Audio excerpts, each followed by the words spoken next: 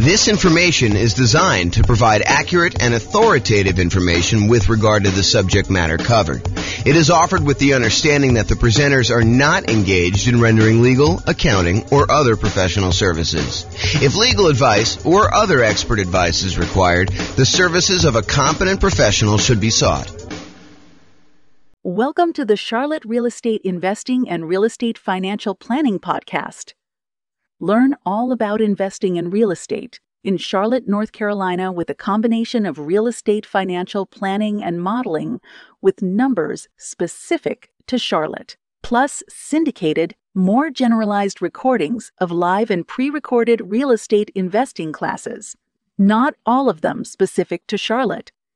Be sure to stay tuned after the podcast for a message from our sponsors. Well, good morning and welcome, everyone. I am your host, James Orr, and today we have a very short class, but it is an important class. It's the class about what is private mortgage insurance and how to avoid it.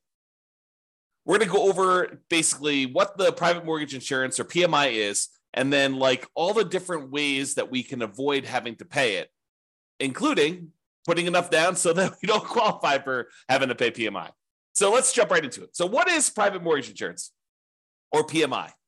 The Consumer Financial Protection Bureau website defines PMI as private mortgage insurance, also called PMI, is a type of mortgage insurance you might be required to pay for if you have a conventional loan. Like other kinds of mortgage insurance, PMI protects the lender, not you, if you stop making payments on your loan. So really, this is how I like to describe it. This is my layman's version of what private mortgage insurance is. You go to a lender and you say, hey, Mr. Mrs. Lender, I would like to go buy this property. They say, great. We would love for you to buy this property. We will loan you money in order to do that. They're like, okay, I would like to put 5% down. They're like, well, I would like you to put 20% down. And you're like, no, I really would like to put less than 20% down. I'd like to put 5% down. And so they say to you, okay, I'll tell you what. You pushed hard enough. We would be willing to make you a loan and allow you to put less than 20% down. However, we're concerned that if you decide for whatever reason, something happens to you or the world falls apart, that you may stop paying on this mortgage and walk away. And if you do that and you only put 5% down, we could lose money. We might have to take the property back. We might have to pay some expenses to get the property back. We may have to wait for several months while we're waiting to actually be able to foreclose and get the property back. We may need to do some repairs on the property when we get it back. We may need to hire a real estate agent in order to sell the property and pay them a commission. We may need to hire our attorneys to do the foreclosure. So we might have some pretty significant expenses. And we're concerned if that does happen, then having 5% of equity in the property might not allow us to get all of our money back. In other words, we could not walk away with 95% of the property value should you be, should you default on the loan and we have to foreclose and get it back. So I'll tell you what we're willing to do. If you go pay this third party company, this insurance company, and this insurance company is going to protect us in case you default and we end up losing money on the deal, then we will go ahead and accept your 5% down payment. And because it's a little riskier for us to do this too, we will also charge you a small premium on the interest rate. So that's what's going on. I mean, the mortgage company, they want to make you the loan, but they want you to put 20% down. But you really push hard enough. You're like, look, no, I don't want to put 20% down. I really want to put 5% down or 7% down or 10% down or 3.5% down or 0% down. I really want to do one of these other loans like USDA or VA or FHA or even conventional with 5% down. And yes, some of those I realize don't have mortgage insurance, like the VA. They have a funding fee instead. I understand that. But the idea is that they would prefer you to put 20% down. And you're telling them, I would prefer to do another loan where I put less down. And they say, well, okay, we'd be willing to do that. It's going to be riskier for us. So we're going to charge you a higher mortgage interest rate. And we need you. We require you to go pay this third party private mortgage insurance company that will protect us in case you default.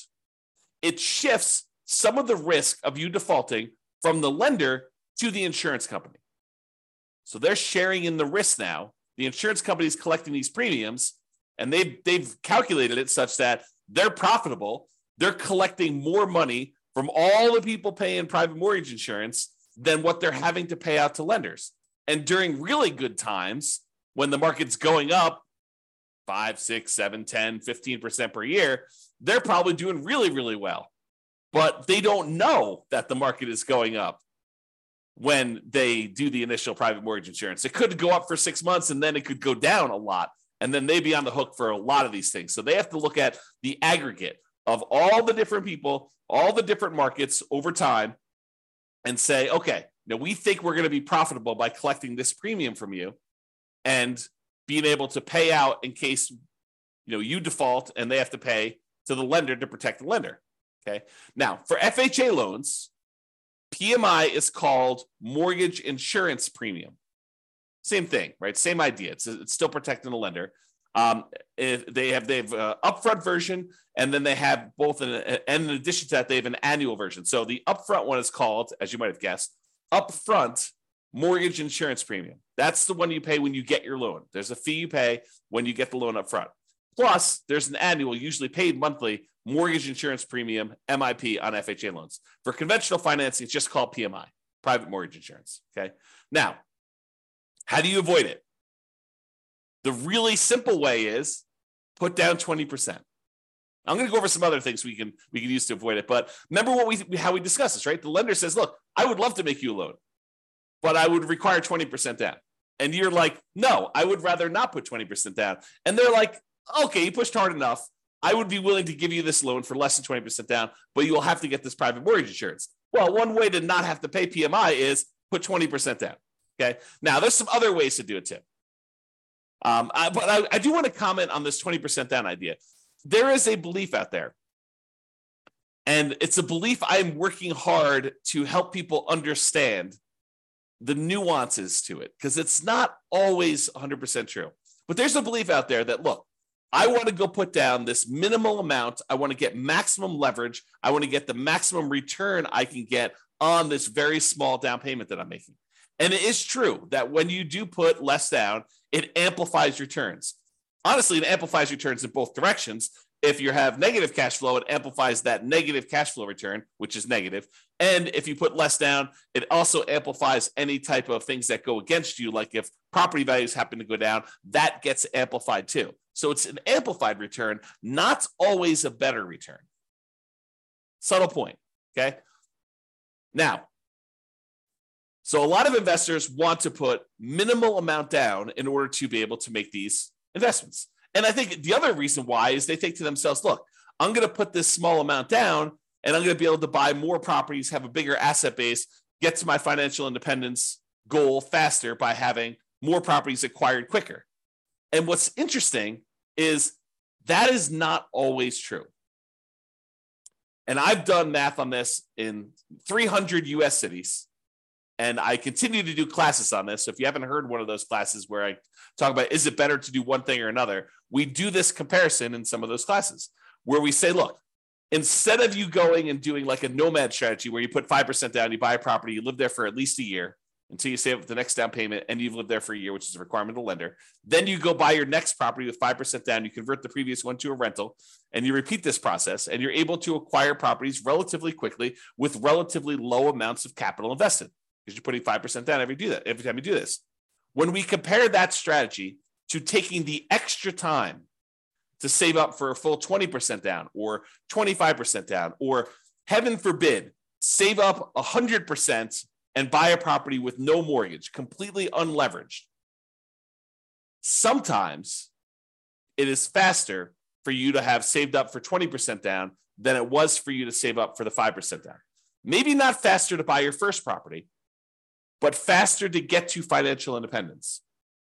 And it blows people's minds every time I show them the math because it's counterintuitive a lot of times, right? You think to yourself, hey, I'm going really slow in the beginning because I'm taking this extra time in order to buy my first property. But by the time you buy your first property, that property may help you save up for the second one. Whereas when you buy it with 5% down, it may have slightly negative cash flow or very little positive cash flow, or maybe a lot of negative cash flow, depending on your market.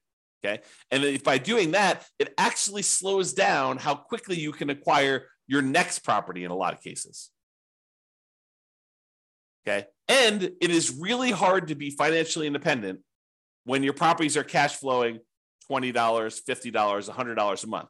You need a lot of those small cash flow properties in order to be financially independent. Whereas if you saved up and you bought a property with 100% down, no mortgage at all, that generates a lot of cash flow because you don't have a mortgage on it, which makes sense. And so in those cases, you don't need that many. And once you buy the first one, the amount of money that is generating helps you buy the second one because the cash flow from it is so great. The speed, the time it takes you to acquire your second free and clear property is much faster than the first one. Yeah, the first one seems like it takes forever.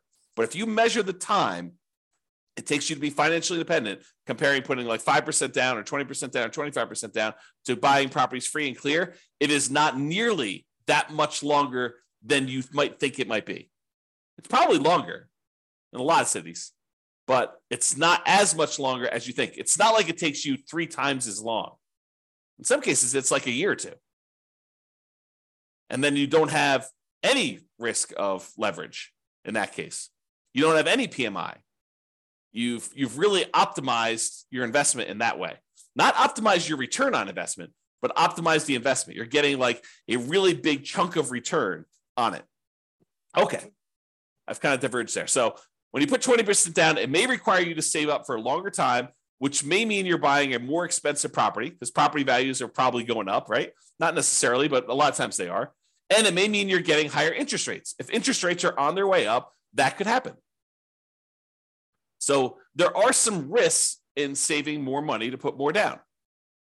You know, when you do the 5% down, you're able to acquire properties now. Sometimes you could lock in lower prices and lower interest rates. Now, if interest rates are coming down, it may work the other way. And if property values are correcting, if they're coming down, it may work the other way. But a lot of times we don't know. You know, we could speculate, we could guess, but you know, if you had asked me at the beginning of COVID, if property values were going to go up or down with what seemed like the entire economy shutting down and our limited ability to get out there and show properties and all these restrictions on stuff, if you had asked me if I thought property values were going to go up or down, I probably would have told you down. I would have thought, hey, you know, I don't know for sure, but you know, if we can't show properties, if it's harder to show properties, it might be harder to actually move. Might be harder to, you know, when the economy is completely shutting down and a lot of people are losing their jobs and a lot of people look like they were getting sick and dying. I mean, you could have argued that, you know, end of times, the real estate market's going to crash. What happened? Not that. Hard to predict sometimes. Really hard to predict. Okay. All right. So how to avoid private mortgage insurance? Put 20% down. Really easy. Or if you already had a loan, you could pay down your loan balance so that you are below 20% loan to value. Oh, sorry. So you're below 20% equity, not loan to value. Got to rephrase that. I'll say 80% loan to value. Look at this. Correcting in real time. So pay down your loan balance so that you're below 80% loan to value. Now, with FHA, can you do that? If you pay down your loan below 80%, can you get rid of your PMI that you have, mortgage insurance premium, on an FHA loan that you already have? The answer is no. FHA is one of those loans where you have to pay it off. You have to either refinance or sell the property in order to get rid of your mortgage insurance premium. There are some exceptions. You know, if you go look at the FHA matrix, you can put enough down and there's some things that can happen where you can do that. But if you're putting 3.5% down to get an FHA loan, which is probably the majority of folks on here, especially if they're buying, you know, duplex, triplex, or fourplex, they're trying to minimize their amount down, then paying down to an 80% loan to value, either organically, just with natural mortgage payments, or putting extra money into the deal to try to get below 80% with FHA loan, you're not going to be able to do that. However, if you have a conventional loan that you put 5% down or 10% down in order to acquire it that way, or 15% down, you want to buy a non-owner occupant one, you could do that too. And then you're like, hey, look, I made a mistake, or I didn't have the money then, but now I have the money. I want to go below 80% loan to value and get rid of PMI. You can do that. You can pay your loan down below 80% loan to value, request that the lender remove PMI, and we'll do a whole class on that. Okay, so you pay your loan down so that you get below that 80% loan to value, and that will allow you to get rid of private mortgage insurance.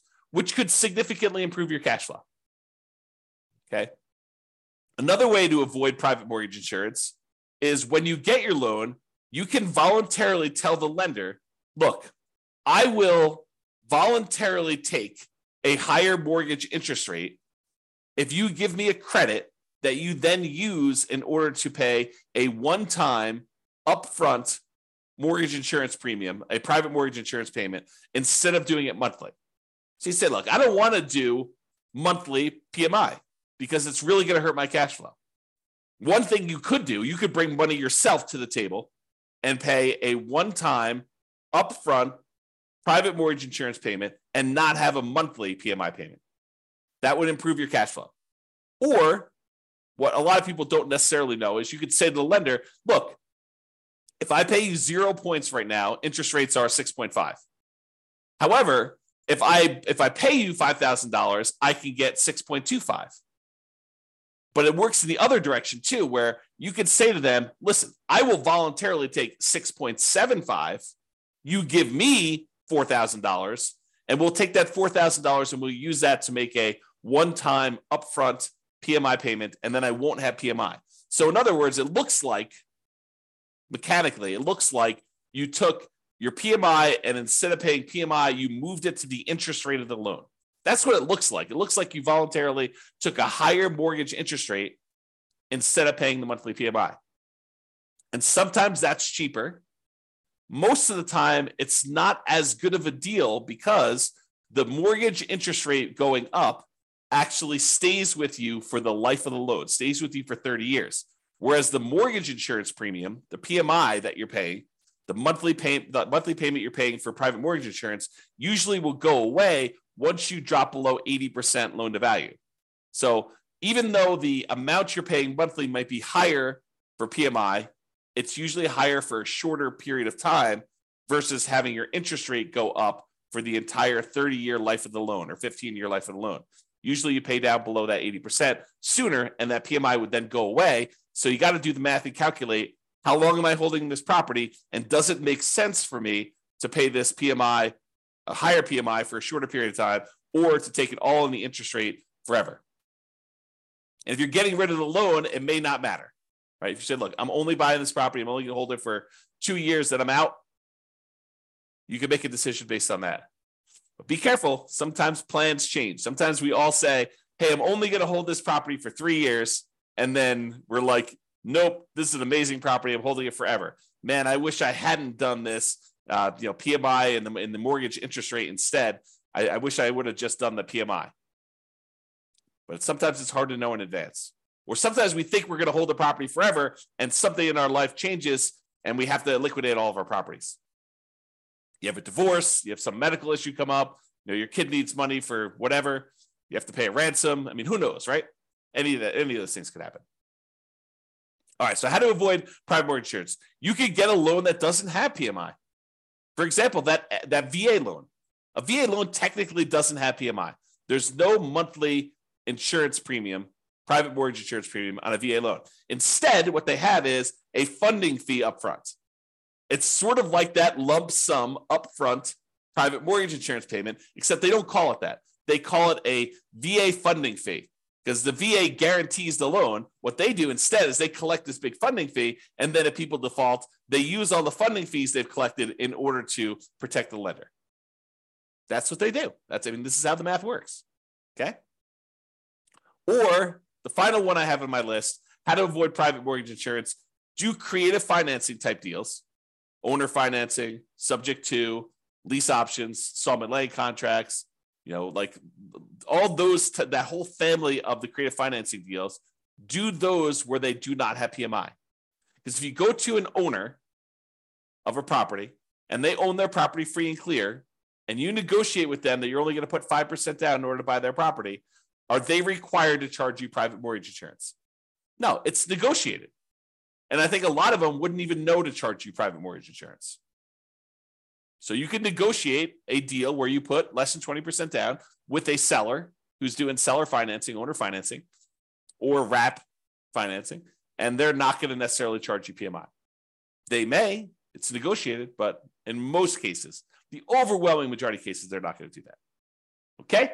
So that's how you avoid PMI. So in conclusion, lenders prefer you put 20% down. I think we've established that, right? If you insist on putting less than 20% down, they may opt to make you the loan, but they may require you to purchase third-party insurance to protect them in case you default. They want to protect themselves. They're in the business of protecting themselves. This third-party insurance is called private mortgage insurance, PMI. You could choose to avoid it by putting more down or choosing an alternative type of financing that does not have it. It's really what it comes down to.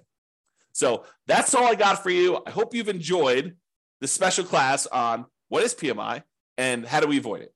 This has been James Orr. Have a great day, everybody. Bye-bye for now. With home prices up, mortgage interest rates up, and rents up, but not quite enough to counteract the higher prices and interest rates.